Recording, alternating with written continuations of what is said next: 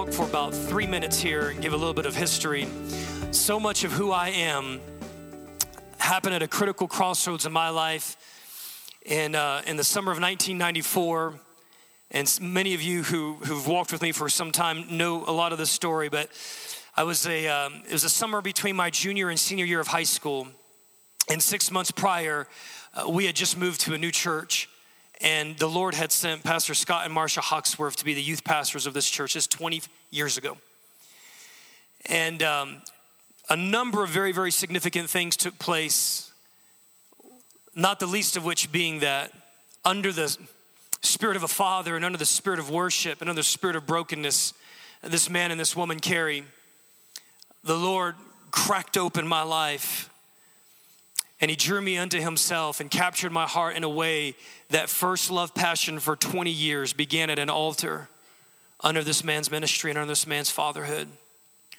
I remember the night often. I remember it just as clear as day. There's old time wooden altars, 4 of them that were laid out in this little youth chapel. And he was singing a song that he had written called I Want to Be Broken. Time to time I go back and just sing that song to the Lord. I go back and I visit that altar. Keep my heart tender. Keep my passion alive. Keep my spirit pure. And as a young kid of 16 years old, or 17, I walked forward at that altar. I didn't know what was going on. Something was compelling me. And for about 2 hours, I just laid out on that altar. I cried every tear I could cry, snotted every snot I could snot. I just made a verb out of that. And the Lord put his hand on my life and he changed me. And he asked me for 3 things. And I gave him those 3 things, and I gave him access to every area of my life. And I said, for the rest of my days, God, I will follow hard after you. And that's been a theme. Brokenness has been a theme of my life for the past 20 years. And it's because of this man. It's because he carries that spirit. It's because he carries that anointing. It's because his wife, their marriage, carry that spirit and that anointing. And for 20 years, these guys have put their fingerprints on my life. They've been with me through thick and thin. They've counseled me in some of the toughest and darkest moments in my life. And then I shared the story actually a couple days ago. Unbeknownst to me, the spirit of sonship was working at work. I didn't have language for it, but all I knew was I was compelled to come one morning into his office, and I said, I don't know what this means. I don't know what this looks like, but I'm just going to ask you, would you be a Paul in my life? And would you let me be a Timothy? That's the only frame of reference I had. Well, I know now I was talking about spiritual sons and fathers. And that's what this man and this woman have been for me for 20 years. This is our 20-year anniversary. And on our 20-year anniversary, I get to bring them into our Antioch 1-year anniversary. And I get to let my father and mother of 20 years come and open wide their hearts and love on you and pour out their hearts upon you and share a word from the Lord. You know, we are so honored, guys. The Lord has brought us and is bringing us some just incredible fathers and mothers, just incredible men and women of God. And I look at that as such a gift. And Scott and Marsha, you are a gift to me.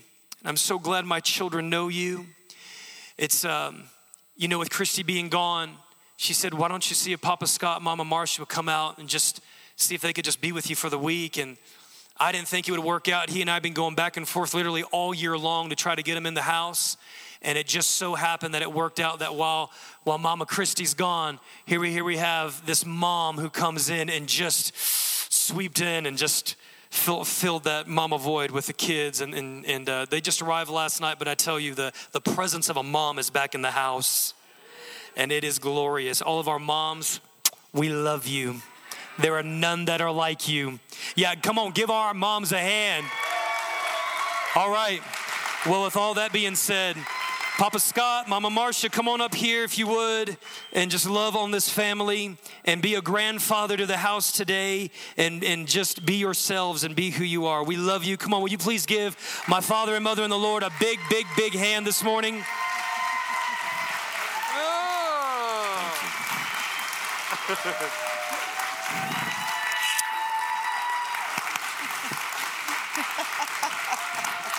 Thank you. Well, I'm glad he's preaching today, but I'm glad I got to come and just love on you.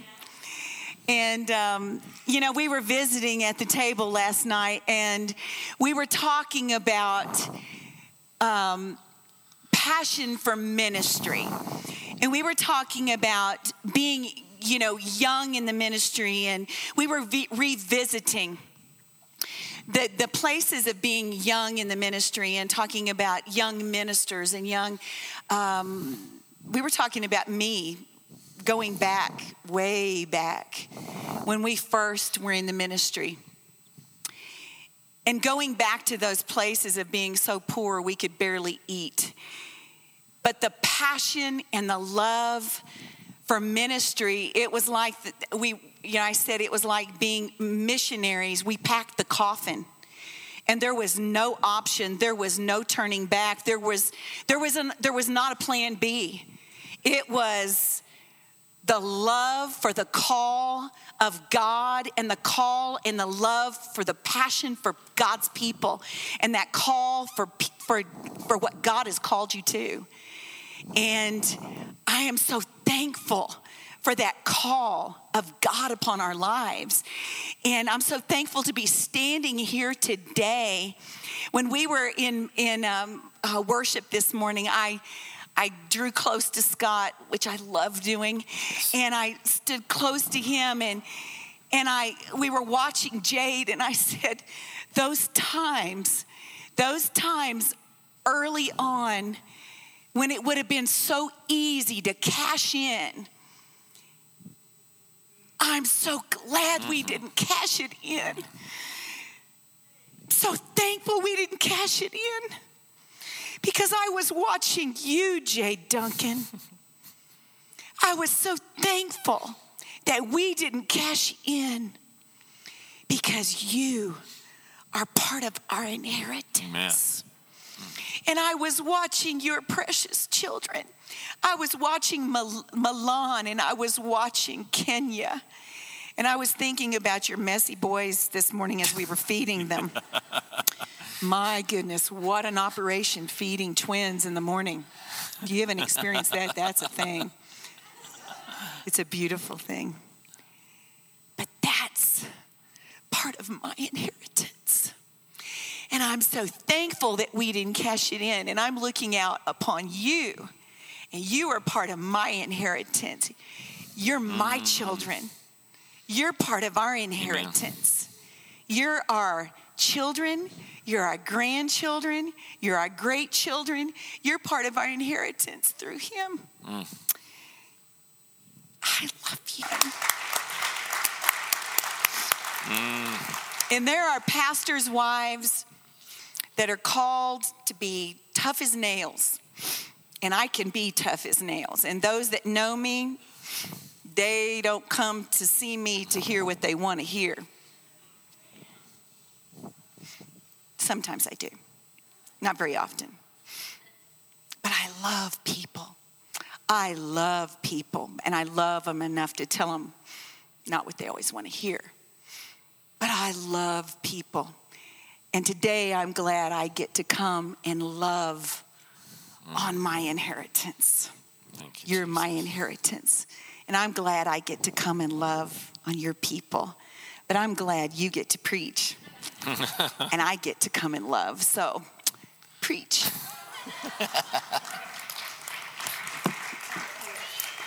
Now, that gets harder and harder to do, to preach when she's in the room, because I often make the mistake of looking at her and suddenly y'all just don't matter anymore. That's just locked in there. So it's such an honor and a pristine pleasure to be here, to be with you. Ditto to everything Marcia said, but I want to give some greetings to some very special. We got lots of wonderful friends, certainly reuniting with all of our Antioch family. We love you and adore you. We've got other friends here, Brad and Kim Oster. It's great to see them, and so we're proud of them. And Raquel and Eric Hunsberg and their beautiful family. It's so good to see y'all today. Thank you for being here. And our ORU friends and precious, wow, I love y'all. We're so proud of all of y'all. And And Mama Cece, where did you go? It is such an honor to meet you because I've heard a lot about you. This man loves you and adores you, and I just am glad to be able to be in the same room with you. God bless you, everybody. Give yourself. Let me tell you why I'm here. I have a word from the Lord that 2 days ago the Lord gave me, and I'm going to read it word for word before I preach. I'm going to read it word for word as the Lord gave it to me. And it's a word to Antioch Church, but it's not to the church body, and it's not to the pastor. It is to the partnership and oneness of the pastor and the body together. That's what this word is. So I don't want Pastor Jade to not hear this. I don't want and cast it over to y'all, and I don't want y'all to not hear it, cast it over to him. This is to the partnership and oneness of the pastor and the body together. And I'm going to share this word with you, and then I'm going to detail it a bit and then preach, give you what the word, and then the Lord will connect it. And here's the word of the Lord. The courtship is over. The honeymoon is over, but the romance has just begun. But it's time to take this relationship to the next level.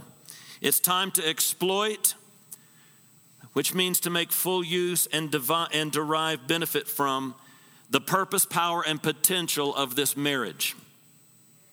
Today is about both of you assessing the value of this relationship. Today's about Pastor Jade assessing the value of this relationship. It's about you, Antioch Church, assessing the value of this relationship. It's about a mutual laying down of your lives for each other. It's a call to focus on God's, listen to this, it's a call to focus on God's purpose, the church's abilities, and the pastor's vision, and how the three work together to do something greater than anybody ever expected, because God is able to do exceeding abundantly above all that we ask or hope or think. And so those things established and laid down, I want to give you a scripture that's going to tie it together. Then we're going to jump into some waters together. But in Proverbs chapter 29, verse 18, and I read out of the New King James, which now makes me very old. I have become that preacher. And you can read it in whatever you have, but here's what it says. It's Proverbs chapter 29, verse 18. Where there is no revelation, people cast off restraint. Where there's no revelation, people cast off restraint. What an awesome scripture. So many people have used this for so many reasons, to impart vision, a great leadership principle, a great thing. But in reality, the whole purpose of this scripture is without revelation or without vision, the people perish, is what the King James said. Without revelation, where there's no revelation, the people cast off restraint. That word revelation isn't just a motivational word to have a mission statement for your purpose. It's not just a motivational thing to give you something to focus and know where to go. It literally is talking about an oracle, a prophecy, or divine communication. That's what that word means. As fun as we try to make it to empower our organizations and our churches, it is talking about a prophetic, divine communication. So where there is no prophetic connection to the throne of God, then the people cast off restraint. The root of this word, revelation, indicates a prophetic that is knowledgeable and experienced, and therefore able to look into things and perceive things that other people can't see. That's what this word is referring to. And the root is especially appropriate to speaking to those things which are presented to the minds of prophets, either through visions or through revelations. It's talking about the necessity of us having a connection with the prophetic in our life. That's what it's talking about. Aren't you thankful when there is somebody who's connected to the throne of God in your life? Right? Amen to that person over there. We were designed to be connected to the throne of God, and there's got to be a revelation from the throne to us, because it says without that, there's a casting off. When it says in the King James, those people without vision, they perish. That's from the word para, which means to become, to cast off restraint, or literally to become unbridled. Now, when we say that word unbridled, it instantly puts an image that I think God has for Antioch Church and the pastor of Antioch Church today, this relationship that God is focusing on today. So you really need to listen to this. God just used this word to help us consider an image when it said to become unbridled, where there's no prophetic revelation, where there's no prophetic connection with the throne, where there's no divine communication, then the people become unbridled. Now, I won't teach on the places, but you see it throughout Scripture. The most famous is when the prophet went up into the mountain, was there in the presence of God 40 days. And what did those people now do? They became unbridled. They took off the bridle and there they go. And they're partying down there around the golden calf. And that's a great illustration for us. But this image of becoming unbridled is really dramatic. It puts an image in our mind of a relationship between a horse and a rider. And I want you to think of that for a minute. When you consider the bridle, which is placed onto a horse, and it has a bit that goes into the horse's mouth. And I'm not an expert by any means, but I know a little bit just from research about this, and it is powerful in focusing on this relationship between the pastor of a church, that connection, that prophetic connection, and the church. Now, this isn't saying that everybody is supposed to be a prophet, because there are those and there are not those. Everybody has to have it in an office that comes to them through a divine establishment from God. And that's why the pastor was placed over a church. Does that make sense to you? So the body can have a restraint. A proper. Now let's go to that bit that's fit in the mouth of a horse for just a second before I really preach the word this morning. A bit works this way. It's placed in the horse's mouth, and it works by applying pressure inside of the horse's sensitive mouth, specifically on a place called the bars. It's a place, a space in between the incisors and the molars, which it's made of very sensitive cartilage. And it has a lot of nerve endings. Now, I need you to understand this, because when the bit is placed there, it's placed into a place of sensitivity in the mouth. And the whole setup is that the horse will respond to the pressure, not to the pain. Now, that's important for the rider to understand. You see, when somebody's new in the saddle, you got an unstable relationship here, because that rider is wanting to control that horse, and the bit, the bridle, the bit becomes a place of can become a place of pain rather than the pressure. Restraint applies pressure so that then, and you say, oh, listen to this, when that horse is there and you're not inexperienced rider, what you're trying to do is control that horse by yanking and pulling, but what you're doing is affecting the exposed nerve endings and giving that, do you know that the church is full of nerve endings? We're very soulish people. And those nerve endings are out there, and that's why this has to be a relationship. How many brand new pastors have gotten fresh into the saddle and they put scars into that cartilage? They have affected those nerves. It's a relationship. I'm telling you what, the seat and the legs and the loving, caring hands of a pastor are where the pressure is dealt with properly. Leading, woo! That's pretty good, huh?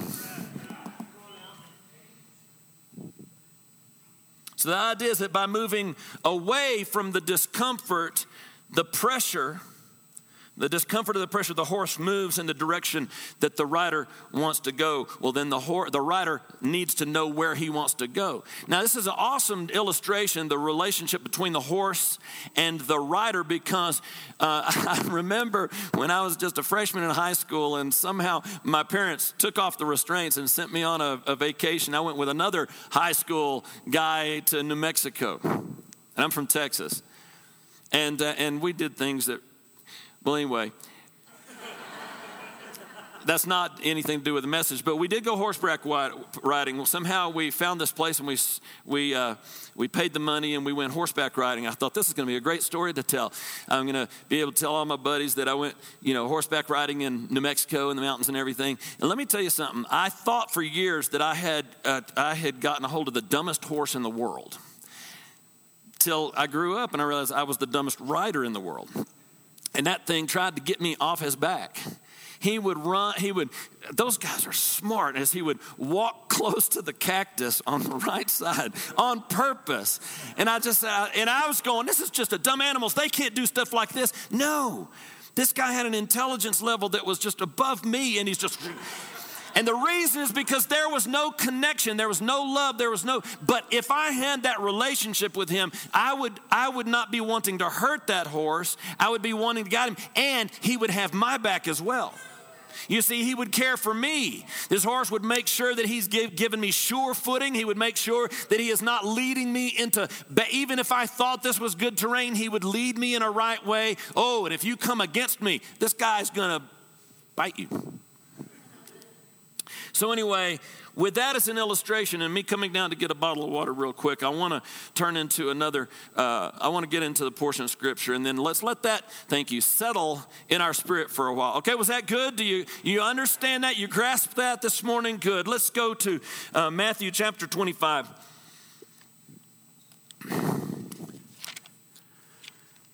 And this is a familiar portion of Scripture to a lot of people. It's a parable. I love when Jesus gives parables, because when Jesus gives us parables, he is giving us he's giving us an ability to see invisible things. You can't see invisible stuff, and the kingdom of God is made out of invisible stuff. So how do you tell somebody what something invisible looks like?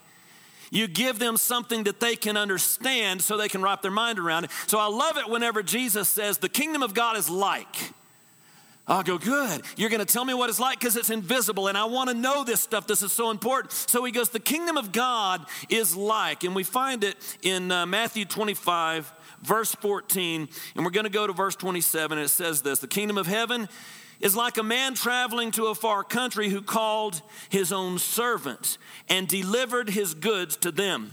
And to one he gave 5 talents, and to another he gave 2, and to another 1, to each according to his own ability. And immediately he went away on his journey. Now right there, we understand that God is saying that the kingdom of heaven is like this. Now, who do you reckon that the guy who goes off on a journey and gives his goods out, who is that pointing to? Whisper to your neighbor, because you're not, I'm here not, he's talking about Jesus. That would be Jesus, the Lamb, okay? Savior. Jesus, so we're seeing that that's Jesus. That was funny. Let's pick it up. He gave, who would the servants be? One received 5 talents, 1 2, and 1 1. Who would that be? Say it again. Us. That's right. That's us. Who are those who are a part of the body, those who are servants of him. So you're servants of Jesus Christ. There you go. And it says in verse 16, and he who had received the 5 talents went and traded with them, and he made another 5 talents. And likewise, he who had received 2 gained 2 more also. And he who received 1 went and he dug in the ground and he hid the Lord's money. And after a long time, the Lord of those servants came and settled accounts with him. So he who had received 5 talents came, and he brought 5 other talents, saying, Lord, you delivered me 5 talents. Look, I've gained 5 more talents besides them. And his Lord said to him, well done, good and faithful servant. You were faithful over a few things, and I will make you ruler over many things. Enter into the joy of the Lord. He who also had received 2 talents came and said, Lord, you delivered to me 2 talents. Look, I've gained 2 more talents besides them. His Lord said to him, well done, good and faithful servant. You've been faithful over a few things, and I will make you ruler over many things. Enter into the joy of the Lord. And then he who had received the 1 talent came and said, Lord, I knew that you are a hard man, reaping where you've not sown and gathering where you have not scattered seed, and I was afraid, and I went and I hid your talent in the ground. Look, there you'll have what is yours.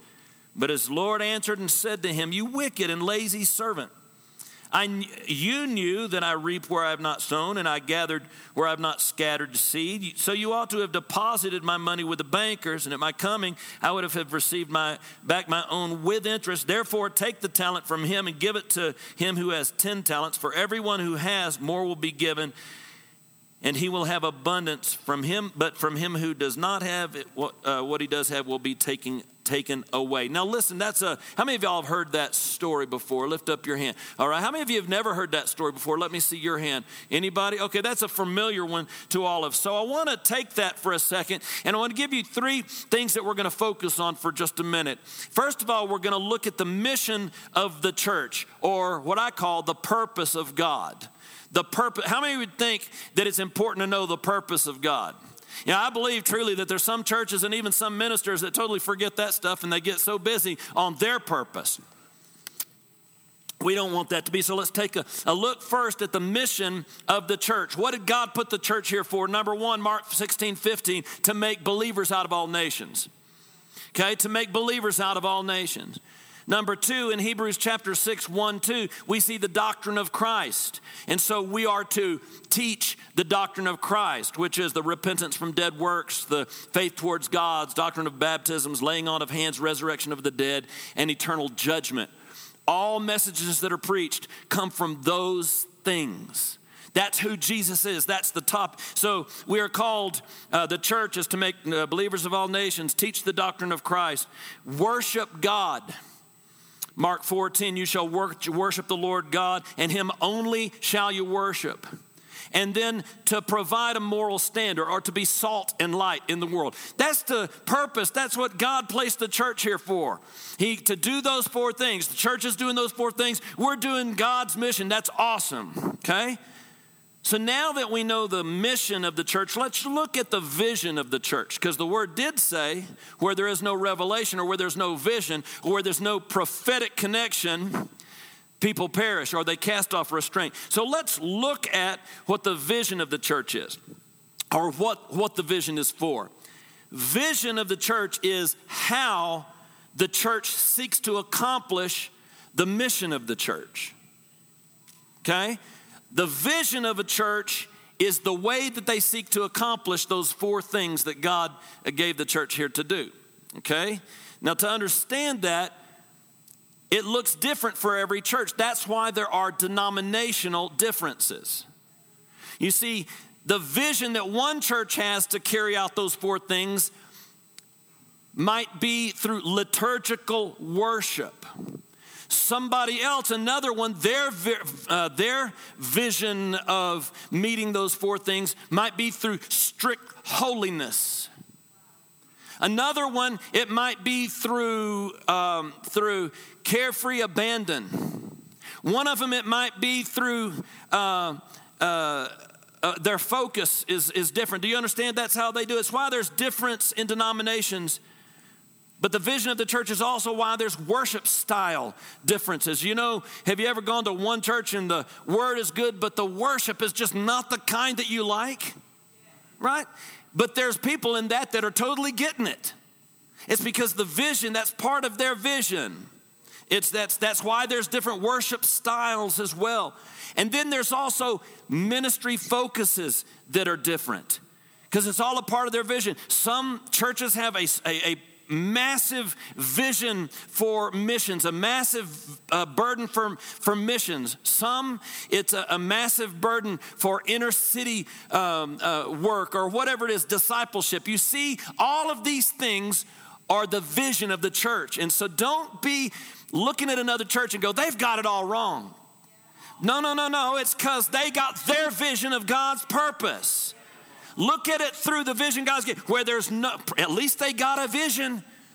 where there's no vision, where there's no prophetic revelation, people cast off restraint. You know, in our church, there's so many. One thing I learned in our city, I've been there now since 1994, as Pastor Jade said. Since I've been in there, I've noticed that there's seasons that there's such ugliness in the churches.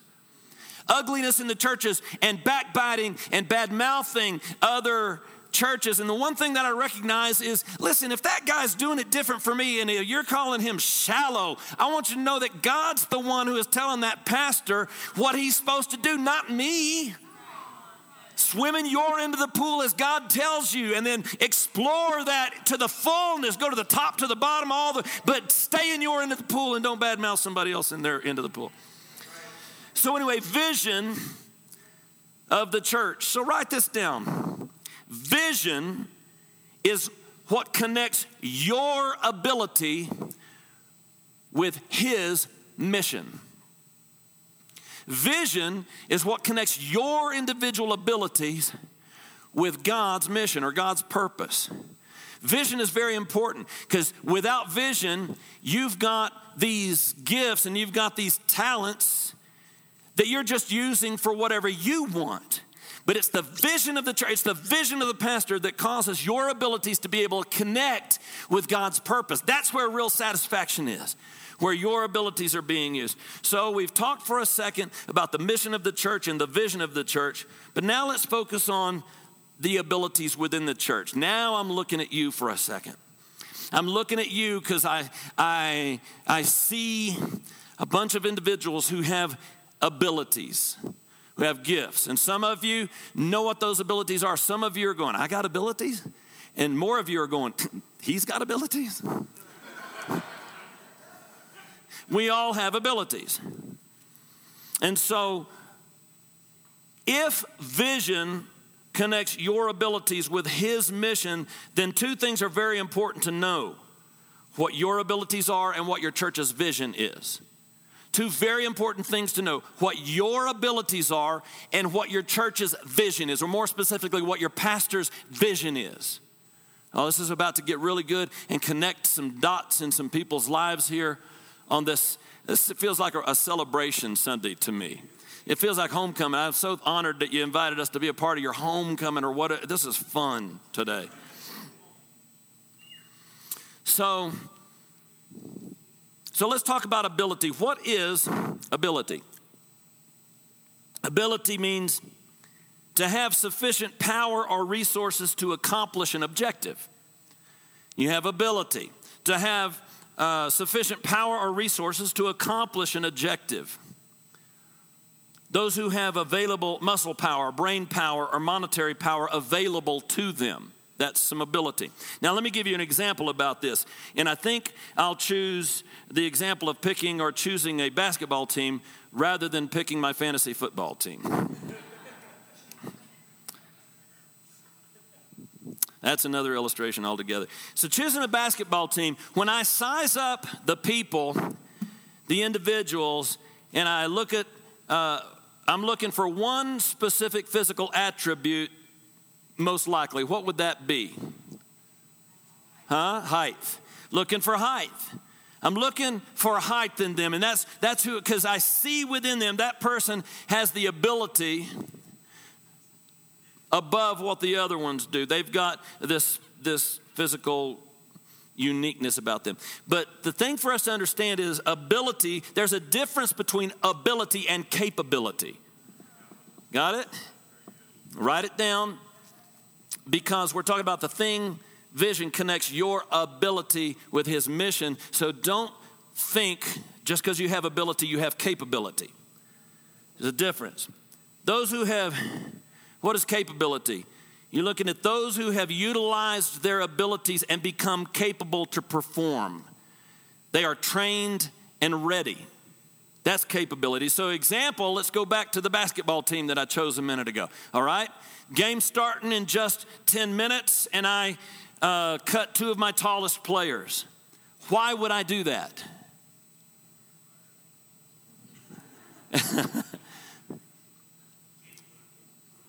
I would do that because they're not capable of making the plays.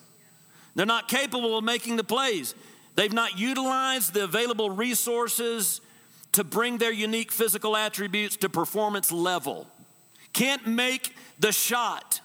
He can't endure. He can't do it. He's not invested in the available training to him. He hadn't done it. He didn't value this thing enough to invest his abilities in it and turn them into capabilities.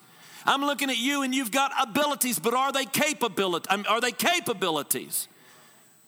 It's easy to get on the bandwagon and get all excited and praise and worship and bow down and feel the stuff because we've got nerve endings that are waiting to be touched and loved on.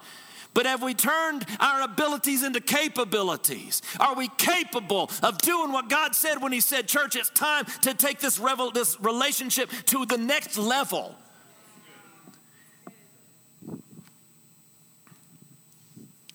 Now, in Matthew 25:14 through 27, as we read, we looked at these servants, and y'all said that that's us. You received goods, you received some stuff, talents. I love it in that scripture because the word talent doesn't mean what we mean talent. In that scripture, talent is referring to a monetary measure. And we're not going to go into how much that was. It was a truckload. It was a lot of stuff, really good stuff. I wish that my master would leave me with a bunch of talent. But I do think it's neat that it's called talent because that gives us an idea and connects with the fact that we do have talents. You have some physical abilities. You have some things that other people can't do. It's a talent to you. So that's neat that we can utilize that. And I want you to understand those are gifts and things that God gave you for you to be a steward over in even this parable right here. But it says right at the beginning that when the master left, when the Lord left, he gave to each one of them a talent. He gave them talents, each according to his ability. So every one of them had exactly what they could handle. He didn't give the guy who could handle 2 talents, 5 talents. He goes, no, I'm not going to do that. I look at him and I know this guy can do it. He can do it. He can do it. I'm not going to give him more than he can handle, but I'm going to give him what he can handle. So every one of you have what you can handle at least. And I like to say this, there's no such thing as an untalented or no talent servant. Just talented non-workers or talented barriers. But there's no one here who hasn't been given talent, given stuff, given the goods by the master. And I love it when the master gives us the stuff because he knows what we can handle. So whatever you got and other people have mad-mouthed and other people have made fun of or the devil has kept buried down in you out of whatever insecurities, I want to tell you, God gave it to you, not another person. God gave it to you. God gave it to you. He's the one who said, you can handle this. I'm giving you, because I've got a partnership between you and a man of God so this church can do stuff that you've never even imagined. So it matters what you do with God, what God's given you. Is it just going to sit there be an ability or is it going to be a capability? What are you going to do it? God said in that word, it's time to assess this relationship. Assess this relationship. Assess not only what this church means to you, but what this man means to you. Assess what they mean to you. Are they a paycheck? Are they an ego stroker? Are they people just to launch you up and lift you up so you can do the things that you want to do? Church, does he exist to teach you stuff so you can feel good or what? Or is there something more to this thing? I know this about relationships. Marcia and I are going to be celebrating our 29th anniversary that's at 29. Did you hear that? Made a mistake and looked at her. I can't tell that story. I want to tell that. I can't tell that story. Almost 29 years in February. And I've noticed something about, what did you say, restraint? Jonathan, all right. Just paying attention. So I noticed this, that at does anybody know what passion is?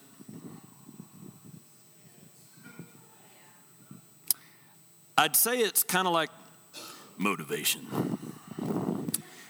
And there's a stage of a marriage that there's more motivation than at other stages, right? And you know, that first couple of years, let's say that first 3 years, you know, whoa, Nelly. That's a Texas term, okay. And then I said, whoa, Nelly, baby. And then sometimes it stops. I've seen this so many times. People go, well, I just don't feel it anymore, so I'm going to check out. I've seen that so many times. People coming into counsel. You've seen that before? They come into counsel because, so we just got problems.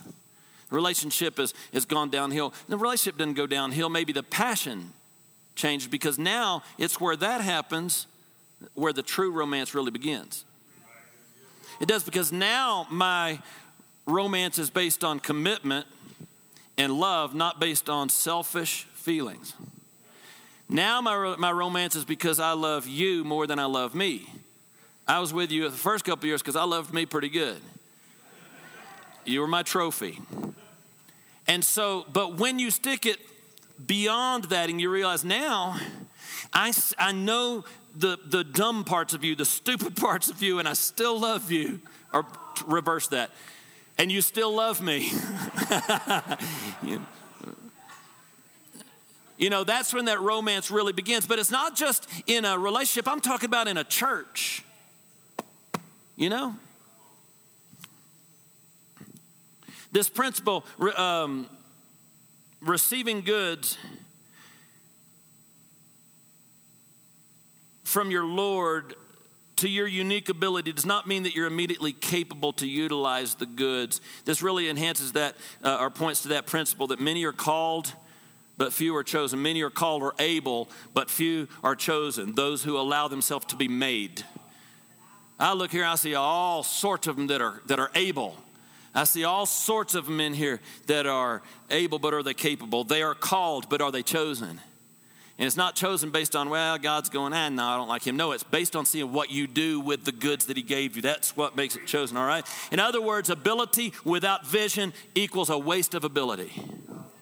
Ability without vision equals a waste of ability. Now, I noticed something in this, and I'll bring this to some sort of a prophetic close as the Lord connects us, because that prophetic is so important.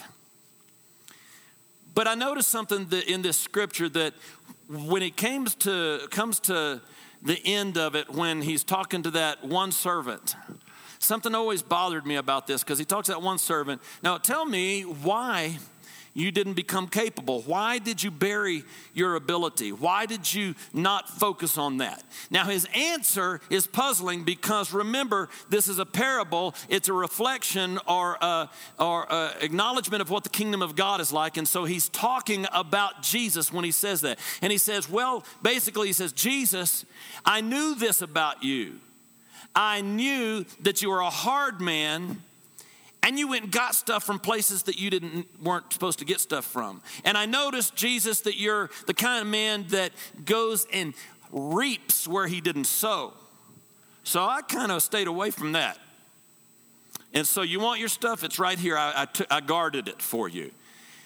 And I noticed this, that Jesus, or the master, doesn't correct his vision. He doesn't straighten him out. And this is interesting to me, because I know if you tell somebody something about me that's not true, man, I'm going to be doing everything I can to restore my, no, I'm really not that kind of a guy. You'll do it too, right? You'll do everything you can to make sure the truth about you is known. And I notice that Jesus, the master, doesn't do that. As a matter of fact, he turned around and he says, so if you knew this about me, now that can mess with us and go, oh, maybe I don't know as much about Jesus as I thought. Maybe he is a jerk in some ways, because that sounds, he's not a jerk. But you know what? How many people that you know think that God's a jerk? How many people? Why? They've got a wrong vision. They have a wrong interpretation. Their revelation of him is wrong. Now, why is it that a servant of his had the wrong revelation? I'll tell you why. Because he didn't value the mission of the master enough to investigate and to learn. He didn't learn what motivates him to find out the truth about the master. He was content to live in his assumptions. But you see, these other two who had abilities, they invested the time to get to know the vision and the plan of the Lord. Do you hear that? You are responsible for what motivates you. It is not this man's job to find out what motivates you. It is your responsibility to find out. And you know what? If you want to get on with the plan of God, you better do some investigation into him. You need to find out who you're serving so that you can really understand how to find the right motivation. Or you're burying your talents. I'll bring this to close. At age 16, you came into my life. We came into each other's lives. And you came to me, as you said, that one morning, came to my office, and you said, in your words, and that was very accurate, you said, I want to be a Timothy. Would you be a Paul to me? What you were saying to me is, would you put some restraint on my life? Because I'm a gifted young man, and I've got nerve endings going all over the place in the spirit, and I need you to bridle me. Right? That's what you said. Neither one of us had the words to articulate that, but we understand that fully right now. And that privileged relationship that you brought me into changed both of our lives, not just yours. And I want you to know that as I speak to your children right now, that you changed my life. And that's an honor. And from the beginning, I said that prophetic connection, that word where there is no revelation, that means a prophetic that is both knowledgeable and experienced, allowing the person to receive things that other people don't. You showed that from age 16. I want you to know that. I saw that. I have every card of encouragement that you ever gave me, unsolicited. No, I never saw any youth do that. You'd send me a card, and it was not just a couple of lines. I thought I was going to have to wait for the movie to come out. It was like a book. It was need the Cliff Notes on this, but I read every line. Marcia and I read every line, and we looked at that, and it was encouraging. It was line upon line. It was powerful. I saw that. And then you presented me on a Pastor Appreciation Day. On behalf of our youth, you gave me a Bible. And it was a Thompson Chain Reference, Moroccan leather, beautiful, and none of the other youth signed anything, but you wrote a full page. I keep that. It's precious, precious. I used it a lot. And you wrote things that showed a wisdom, showed a knowledge, showed a connection. Okay? And that was you. That was the man who sits at the helm of this. He sits in the saddle, okay? And that was you. And it's not just me who recognizes something in you. My church, Faith Point, your home church, the one that you came from, recognizes in you. We pray for you often. We pray for Antioch Church, and we're very proud of this man. But church, I want, as I said at the beginning, for everybody to assess your value of this relationship, because God says it's time to take it to the next level. You know what? Let me tell you what happens when somebody says that. You look into her eyes and you go, I think, honey, it's time to take this to the next level. She either bolts or she looks back and says, you're right. Same thing today.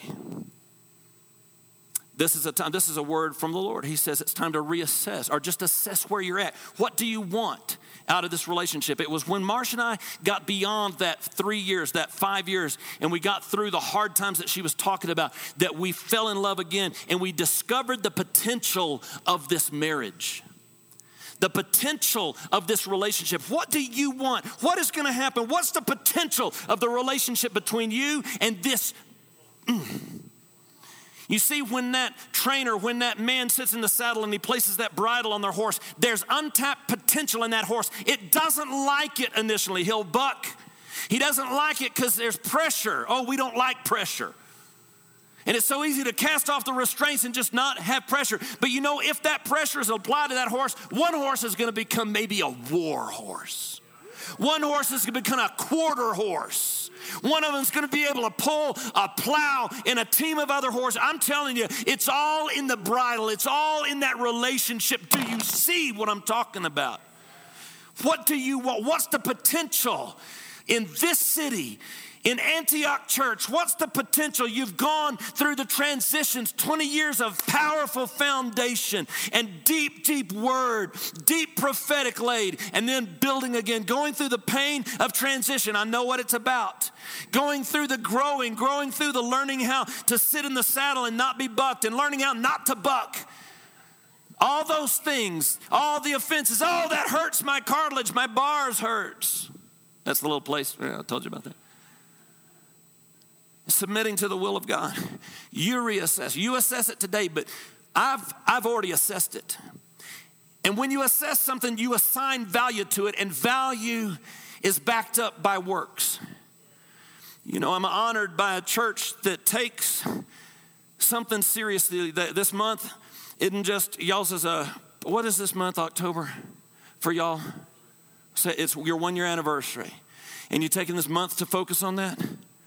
Somewhere in something.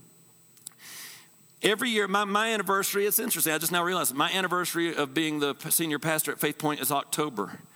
Same month, that's our anniversary. And it's also, the church world somehow came up with the term Pastor Appreciation Month.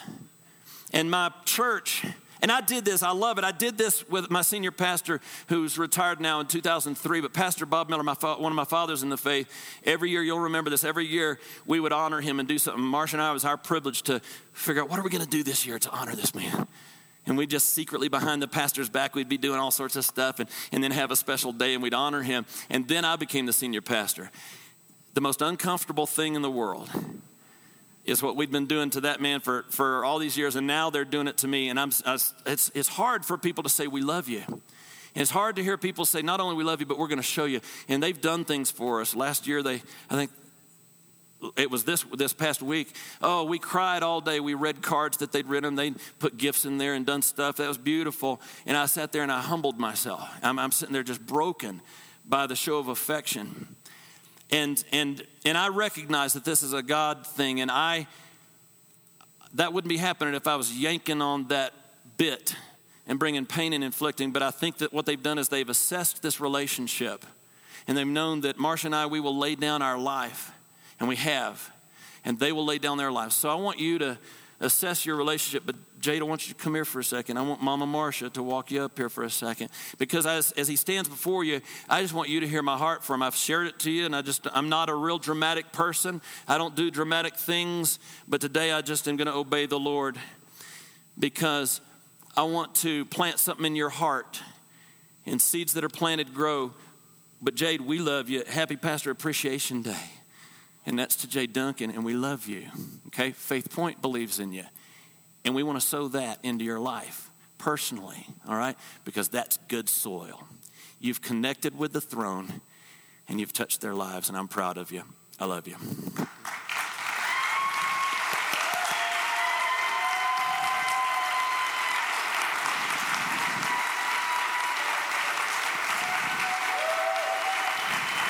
You're a good man.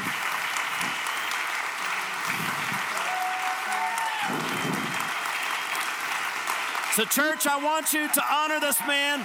I want you to cherish the fact that he's got the reins. And I want you to cherish the fact that he cares about what's going on in those nerves, those sensitivity. You've got somebody you can try. I've seen it since he was 16. Thank you for letting us come to your church. I love you.